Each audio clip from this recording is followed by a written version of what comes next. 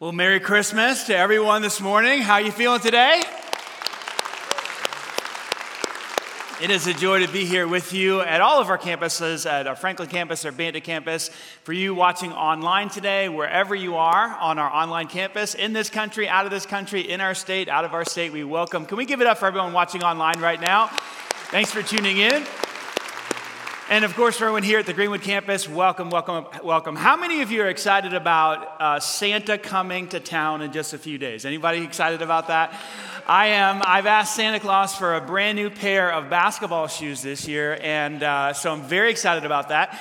There's a new KD's 11 that are out. If you don't know what those are Kevin Durant sneakers. They help you move faster, jump higher, and they help your jump shot to fall a little bit better. And so if you believe that, I'll tell you another one.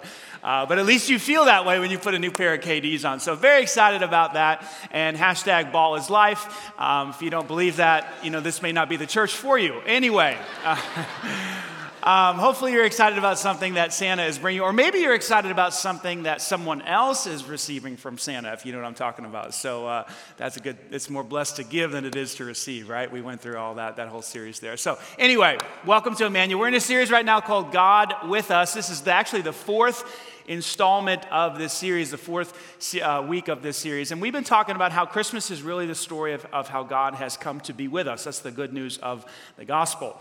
And we've been looking at a passage from Matthew, the Christmas story as told through Matthew's eyes. And at one point, Matthew records something that Isaiah said in Isaiah chapter 7, verse 14. Matthew says this in Matthew 1:23. He says, "Look, the virgin will conceive a child and she'll give birth to a son.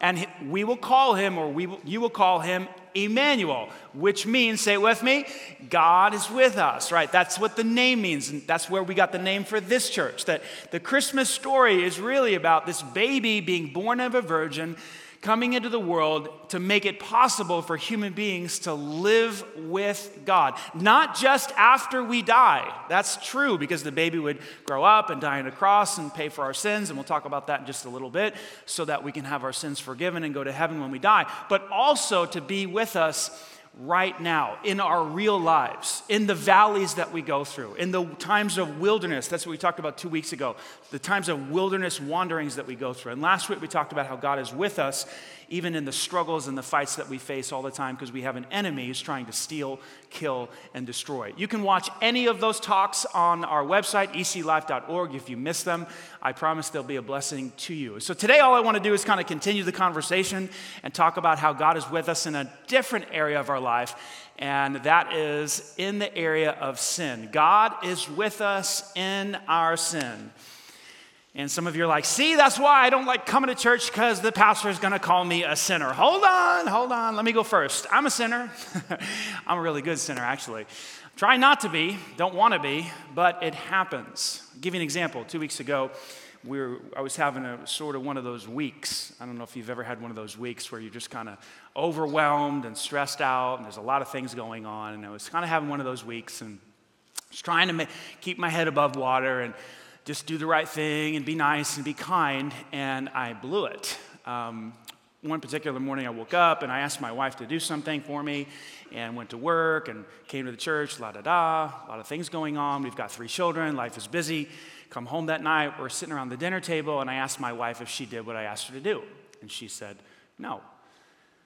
And in that moment, with my 3 kids there, my wife there, I had just kind of tripped out a little bit, and I got angry and I got upset, and I didn't say anything. I just shot her one of those husband looks. Anybody know what I'm talking about? Just like that look of utter disgust, like, are you serious? I think I even shook my head, like, and she saw the look, and I've given the look before, and it never goes well, which begs the question, why do you keep doing it? I don't know. And I need to see a marriage counselor probably, or something like that. But I shot her the look, she saw it, and immediately, she sensed the disappointment, the disapproval, the anger, or whatever was wrapped up in that. I didn't say anything, it was just a look. And so she started to kind of shut down, and she didn't say much for the rest of dinner, and then I was upset, so I didn't say much, and that's how the rest of the evening went. And we have this rule, that we don't go to bed angry at each other. but that rule went out the window. We didn't talk to each other that night. Next day, we only said what we absolutely had to say because we have these 3 kids that we have to keep alive. You know what I'm talking about? Feed them, get them places. And that's all that we said. And about the second day or third day, I can't remember, I felt, this conviction that I was being a complete jerk, which I was. I was being impatient. I was being unkind. I was rude. And I was angry. And God told me so. And those are sins that I struggle with. There are others, but those are some that hit me regularly, and I'm tempted to give in, especially when I'm tired and overwhelmed. I have my sins, and you have your sins. Maybe it's overindulgence. Maybe you struggle with that. Overindulgence with food, or a substance, or alcohol, or Netflix. That's an acceptable sin these days. Binge watching Netflix till 5 a.m. I don't know what your sin is. Maybe it's greed. Maybe it's materialism. It's all about the next thing you're going to buy and making more money and accumulating stuff and idolizing money. I don't know. Maybe your sin is worry. That's an acceptable sin in our world today. You know what we're going to do one time? We're going to do a series called Acceptable Sins. That'll be fun. Anyway, not my point today. But worry is one of those sins like, oh, everybody worries. Worry is actually a sin. It's not trusting God. I don't know what yours is. I know what mine are. Maybe yours is lust. Maybe you have a private sexual sin that's just kind of dominating your life, and you hope nobody finds out. You certainly hope your spouse doesn't find out, or your girlfriend or your boyfriend. I don't know, but we all have it. One of the smartest people to ever live, his name was Solomon. He said this in Ecclesiastes: not a single person on earth is always good and never sins. Not a Mother Teresa, not a Billy Graham. It doesn't matter who it is. Every single one of us struggles with sin. The question I want to ask today, and it's really the question we've been asking in this whole series, is sort of this question, like, where is God when we sin? Like, where does he go? You ever think about that? I'm sure you have. Where does God go when we blow it, when we're impatient or unkind, or we give in to lust, or anger dominates us, or fear completely, or anxiety completely controls us? Where does God go when we sin? I think a tendency today for many, especially people of faith, people who have trusted Christ as their Savior, a tendency is for them to think that God distances himself from us when we blow it. And here's the thought process. Well, I'm a Christian now, or I've been a Christian for a year, or 2 years, or 10 years, or 20 years, or maybe even 30 years, and I'm still tripping up with anger. I'm still tripping up with coveting or gossip, or whatever the sin is. And I can't believe it. God must be so disgusted with me. He must be, angry, upset. He must think I'm a failure. He must want to just completely distance himself or disconnect from me. And that makes sense, because isn't that how human relationships work? Unfortunately. I mean, if I polled the audience today, both online and at our physical campuses, and I asked you, is there someone right now that you've distanced yourself from because of some sin, some infraction, some wrongdoing? Most of us would say, yeah. Because that's how human relationships work. That's how it works in my marriage, unfortunately. Somebody does something, says something, doesn't do something, doesn't follow through, is rude or obnoxious or impatient or whatever. And now there's this thing, and two people, you just start to drift apart because there's been a hurt. There's been an infraction. There's been a wrongdoing. And if two people don't come to their senses and say, hey, I'm sorry, would you forgive me? I was wrong. I was a jerk. I sinned again. If that doesn't happen, two people continue to drift apart because that's the way it goes. And then someone eventually files for divorce. And so we naturally think, well, if that's the way it works in human relationships, and it's like that with my dad right now. I don't talk to him. I don't talk to my brother because this thing happened, and so we don't speak to each other anymore. If that's the way it works in human relationships, that must be the way it works with God. I've done this or this or this, so God's probably just, I'm done with you. And I'm here to tell you today that may be the way it works in human relationships, unfortunately, but that is not the way it works with God. The answer to the question of where's God when you sin is God is with you in your sin. Where does he go? He goes nowhere. He stays right there with you if you're a believer. Now, if you're not a believer today and you haven't trusted Christ, guess what? Same is true for you. God may not be dwelling inside of you as he does for a believer, but he's omnipresent and he's right there when you sin. See, we don't often think about it this way, but let me kind of challenge your theology here a little bit. Maybe not all of you, but sin is the primary reason that the baby was born. Like, if you go back to the story in the book of Matthew, Joseph was engaged to Mary, and they were going to get married, and all of a sudden Joseph discovers that Mary's pregnant. And he's like, well, it ain't from me. So you must have been out with some other guy, and so here's what I'm going to do, because I'm a nice man. This is Joseph. I'm not going to publicly disgrace you. I'm just going to break the engagement off privately, right? Because I know the baby's not from me. And so all of a sudden an angel shows up. I'm translating here. An angel shows up and says, hey, Joe. It's not the case. She's not like that. Mary didn't go out on you. She hasn't been with another man. This baby that's inside of her is actually from the Holy Spirit. And then the angel says this in verse 21. And she'll have a son, and you're to name him Jesus. Why Jesus? What's with that name? Why not Mark or Bart? Wouldn't that have been fun? Bartholomew was a popular name back then. Or Zach. Why not Zacchaeus? That was a popular name. Why not Luke? Why Jesus? Here's why. Because the name Jesus means God saves. Yahweh saves. See, the reason that his name was Jesus because that describes the mission that he has. The angel continues and says, for he will do what his name says. He will save his people from their, say it with me, their sins. That's the Christmas morning and the manger and the animals and the dung. And there was lots of dung, folks. And the mess there, right? It was so messy. The whole purpose of the whole deal was for Jesus to save his people from their sins. Far from running from us when we sin, he comes to us to solve the problem of sin. In two ways. In the first way, he comes to solve the penalty of sin. The penalty of sin. See, the penalty of sin right from the Garden of Eden was separation from God. See, sin and God are like oil and water. They don't mix. They can't be together. Sinful man and a holy God, they don't go together. And so God created us to go together. So he had to solve the problem of the penalty of sin, which is separation from God, both in this life and in the next. And so what does he do? He sends the baby.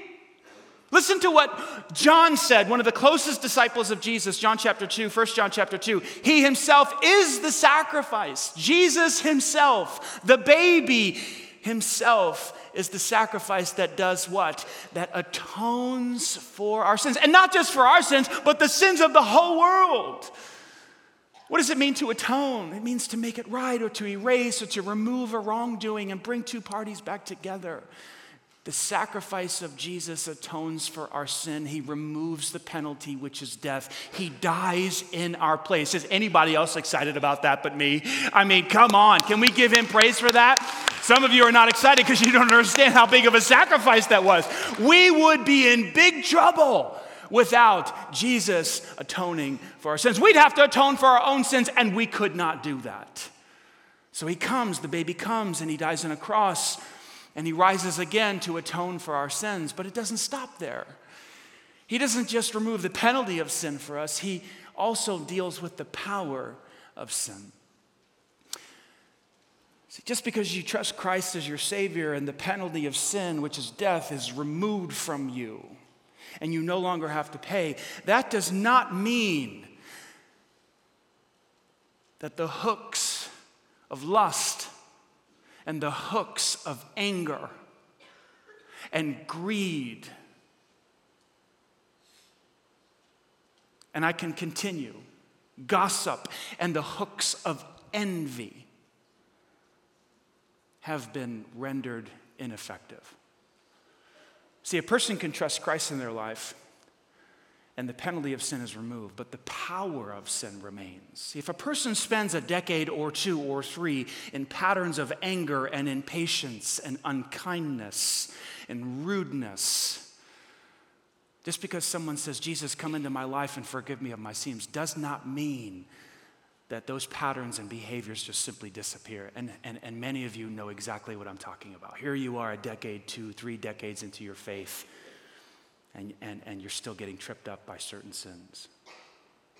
That's what I want to talk to you, take the rest of our time and talk to you about today. How does the presence of God in our life deliver us from the power of sin today in 2 ways? First of all, God's presence helps us not to give up. See, the first thing we need to learn when we're dealing with the power of sin is to never, ever give up. The tendency is to think that God, if he sees what I'm doing, then he's disappointed and he's upset and he's disgusted and he probably wants nothing to do with me and he probably thinks I'm a gigantic failure. I certainly feel like a failure. So let me just throw the cards in and I won't take my faith that seriously. Maybe I'll show up at church at Christmas time. Did I just say that? I think I did. It's just all not that serious. I can't be a good Christian like so-and-so and so-and-so. I'll never be like the pastor. I'm just a terrible, terrible Christian. At least I'll go to heaven when I die. That's the tendency. If God sees all and he's with me in my sin. And we give up on trying to become like Christ or trying to become a strong Christian. It's interesting how that happens because God's presence is actually designed to do the exact opposite. See, Jesus was a grace embodied. Jesus was total mercy. And so when he sees us in our sin and when he's present in our sin, he remembers our frame. He knows that we're like dust and we've been made from the dirt of the ground. And he instead of bringing harsh judgment, he brings grace to us. Instead of running from us when we blow it or sin, he leans in to us. See, what you and I have to understand is he wants us to become holy more than we want to become holy. Let me say that again because it'll change your life. He wants you and I to become holy more than we want to become holy. He's not going anywhere. He's 100% committed to seeing you become like himself. I remember when my kids were small and they were on training wheels and it was time to take the training wheels off. Anybody else have this experience as a parent? Or maybe you were the kid and your parents were doing it for you. And it was an exciting thing because I wanted my kids to ride a two-wheeler. It was very important to me. I don't know why. It's like a thing. And so we would get out there on the street and it was like, okay, today's the day. We're taking the training wheels off. We're going to go. And Dad was with them up and down the street. It's summertime. You do this stuff in the summertime. Sweat's pouring. It's down the street. And then I'd let go for a little bit and over they go. Yeah. Okay, get back up. Wipe yourself off. All right, let's try it again. Oh, I don't want to. Come on, let's try it again. I don't want to. Let's try it again. And down the street, sweat's pouring. I let go and they fall over. A couple of scrapes, go inside, get a Band-Aid. Let's try it again. Couple things that happened there in that story, and I remember it for all 3 of my kids. It was a little bit different for all 3 of them, but I remember thinking, I want this more for you than you want this. That wasn't true for all 3 kids. There was one kid that wanted it more, but that's okay. Stick to the point. And the second thing I remember was that there was no way I was giving up. If they wanted to try again, I was there. I was physically there. I was holding the back of that seat. And can you imagine if I'd have said, like, after the 3rd time they fell, man, you're terrible. I'm going in the house. Like, when you figure it out, call me. You know what I'm saying? Can you imagine a father saying that to a kid who wants to learn to ride a bike without training wheels? I mean, no, I'm all in on this deal. Like, let's go, get back up, put a Band-Aid on that thing, brush yourself off. And God allowed me to see through that whole scenario of helping our kids learn to ride bikes, that's what he's like. Far from running from us when we fall over and scrape ourselves and blow it, he's there. He's like, come on, get back up. Band-Aid, brush off, let's go. 1 John chapter 1, verse 9 says it like this. If we confess our sins, which That's what mercy does. We just got done singing about it. When we realize the grace of God is there and Jesus is a person of grace, we don't run. We come to him. We said, you're right, I blew it. That's what confession is. I was prideful. I was angry. I was impatient. I was rude. I fell into lust or whatever it is. I confess it to you. Guess what? He is faithful and just to forgive us, but not just to forgive us, but to also cleanse us. As detergent cleanses a cloth or a stain out of a shirt, he cleanses us from what? All unrighteousness, all sin. This is what the presence of God does. It helps us to keep getting back up. This is perhaps the most important lesson I've learned in my spiritual life about how to continue to grow spiritually. Because every time I blow it, instead of running from God or allowing my sin to cause me to drift away from God, as happens so often in so many Christians, I go, wait a second. The reason he came into the world is to help me with this. Why am I going to run from him? Why am I going to feel down about this? Why am I going to get discouraged about this? I'm going to go back to the one who came to help me solve this. Jesus, you're right. Wash me, cleanse me, forgive me, get me back on that bike, and help me to keep going again. Is anybody understanding this? Is this powerful? It's called grace. It's called mercy. It's called unconditional love. This is how he helps us overcome the power of sin in our lives. And this is what he did for the Israelites in the wilderness. The psalmist records in Psalm 78, verse 40, oh, how often, repeatedly they rebelled against me in the wilderness, and they grieved my heart. Yet he still brought them into the promised land. He didn't throw them away. Their story is our story.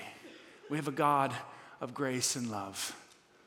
And then secondly, eventually, the presence of God eventually helps us to do the right thing or leads us to do the right thing. So how does the presence of God help us to overcome the power of sin? We know the penalty of sin is taken away because of the cross, but how does the presence of God now deliver us from the power of sin? Well, eventually it helps us to do the right thing. I was a mischievous kid in middle school and high school. Anybody else? And so my brothers were very, very good boys in middle school and high school, and they were older than me, and they were right ahead of me, and I've always thought, man, you guys live a boring life. And so I wanted to see what was out there, and so, with the opposite sex, and I did different things, and I was pretty mischievous, and a lot of times I was up to no good, unless my mother was in the room. And that's when things got real serious. So I didn't mess around when mom was around because mom had a bit of a temper. She's 100% Puerto Rican, and she wasn't afraid to use her force to inflict pain. If she had to, the shoe would come flying at me. One time she smacked me with a ruler. Another time she broke a paddle on my backside. A wooden paddle, broke it in two, right on my backside. I deserved it. She brought the wrath. She also brought amazing amounts of love and tenderness, hugs and kisses every single day. In fact, I get my tenderness and hugs and kisses, and I kiss my kids and love on them, probably more than they want. I get that from my mom.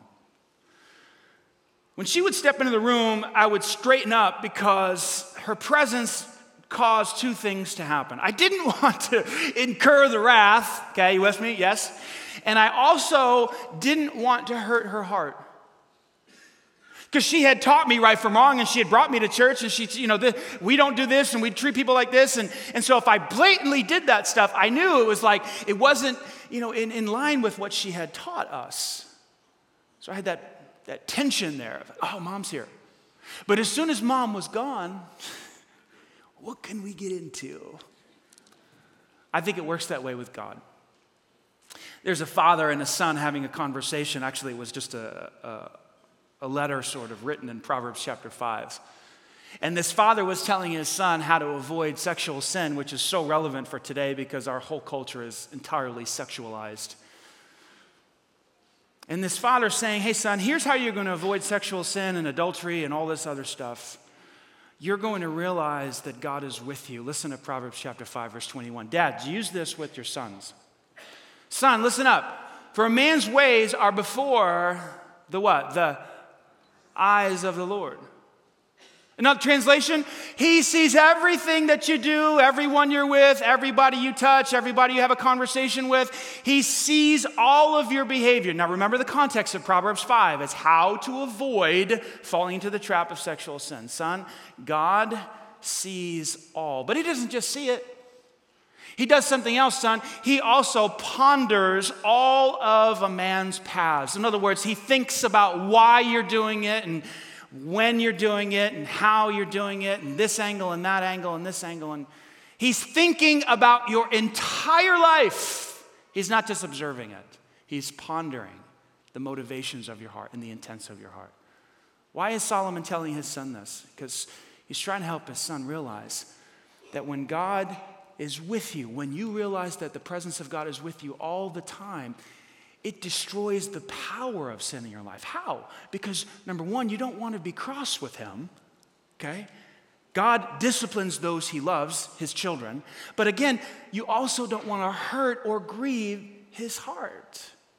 Psalm 78, verse 40, how often they grieved my heart with their rebellion. It hurts God when we sin. It hurts his heart. He has feelings. He has emotions. He wants us to do right. And when we do wrong, it grieves him inside. I know that you don't want to do that intentionally. I certainly don't. But we do when we think he's not watching or he's not there. It's like, oh, I'll get away with it. This is what saved Joseph from falling into sexual sin. Genesis chapter 39, remember the situation?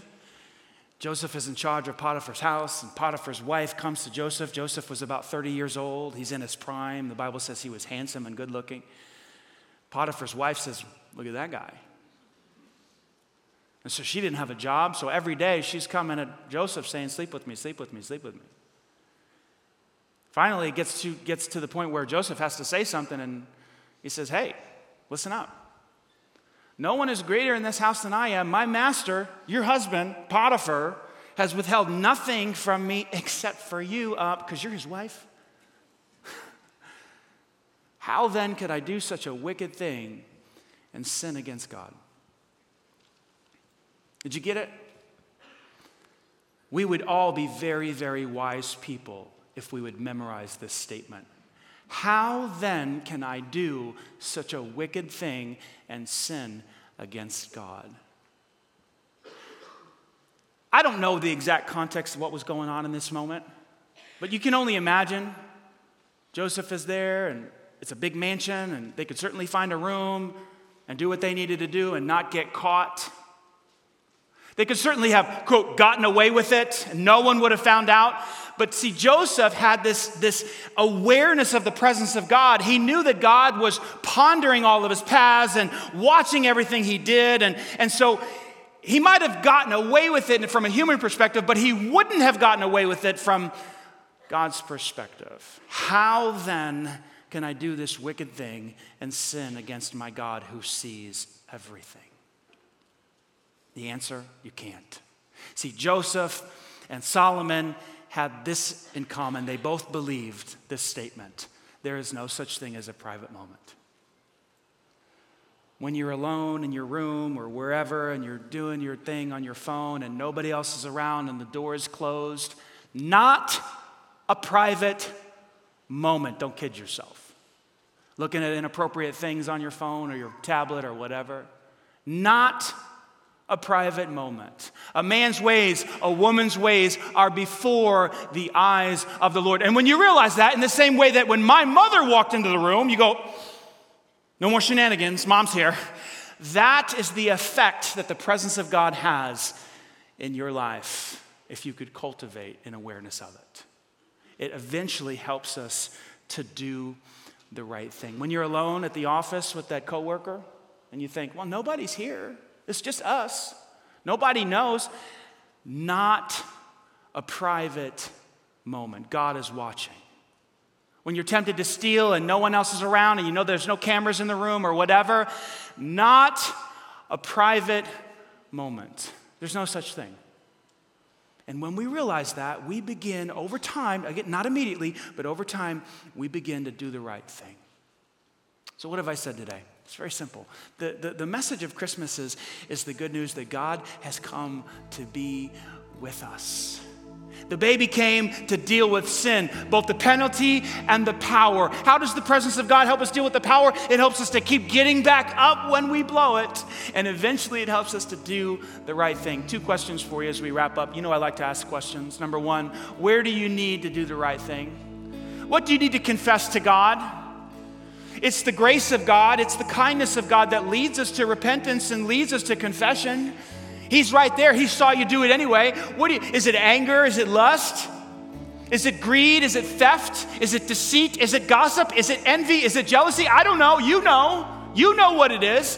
Where do you need to do the right thing? What do you need to confess to God? Second question, will you allow the presence of God in the future to lead you to do the right thing in that area? Will you invite the presence of God into your everyday living? Because when you realize that He's there, eventually you start to honor Him and do the right thing because you don't want to be cross with Him and you don't want to grieve His heart. This is the message of Christmas. This is why the baby came in. It's not about the presents and the trees and the lights and all the songs. I love all that stuff too. Santa's coming, that's fine. But what's the real purpose behind it all?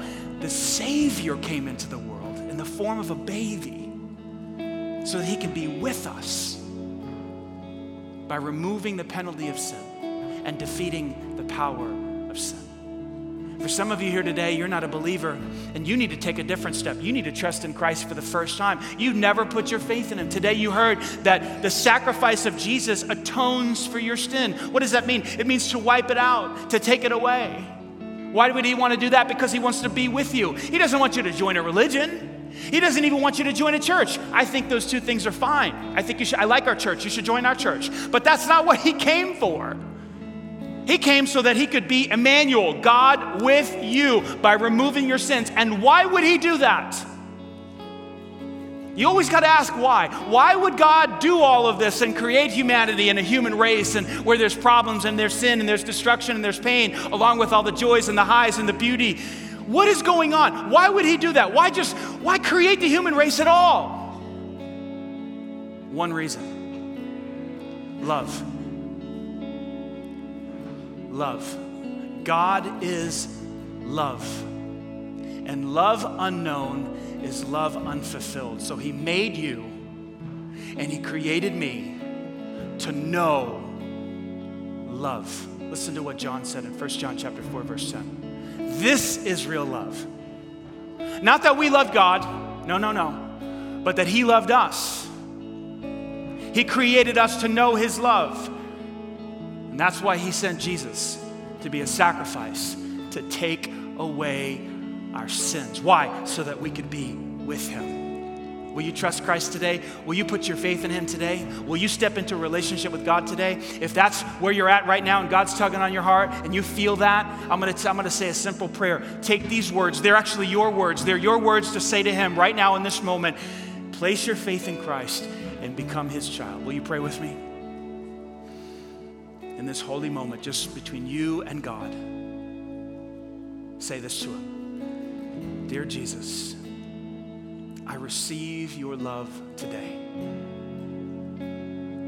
I believe you died on the cross to atone, to take away, to wash away all my sin, to remove the penalty and the power of sin in my life. I trust you today.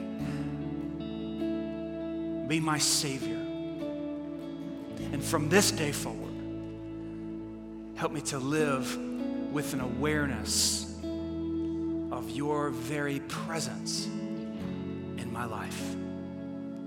I pray this in Christ's name. And everybody said, amen. Can we give God glory, guys? Amen. Amen. If you just trusted Christ, our church, Emmanuel, whatever campus you're at, online, there's a little place there you can check that says I trusted Christ. I would love to invite you to go back to whatever auditorium that you're at, whatever campus you're at, and receive a new believer's Bible. We want to get a Bible in your hands. We believe that as you read God's word, you become transformed. You begin to think like God and feel like God and act like Christ. So please pick one of these up on your way out if you trusted Christ. Can we give God glory one more time, guys? Here's what I'd like to do.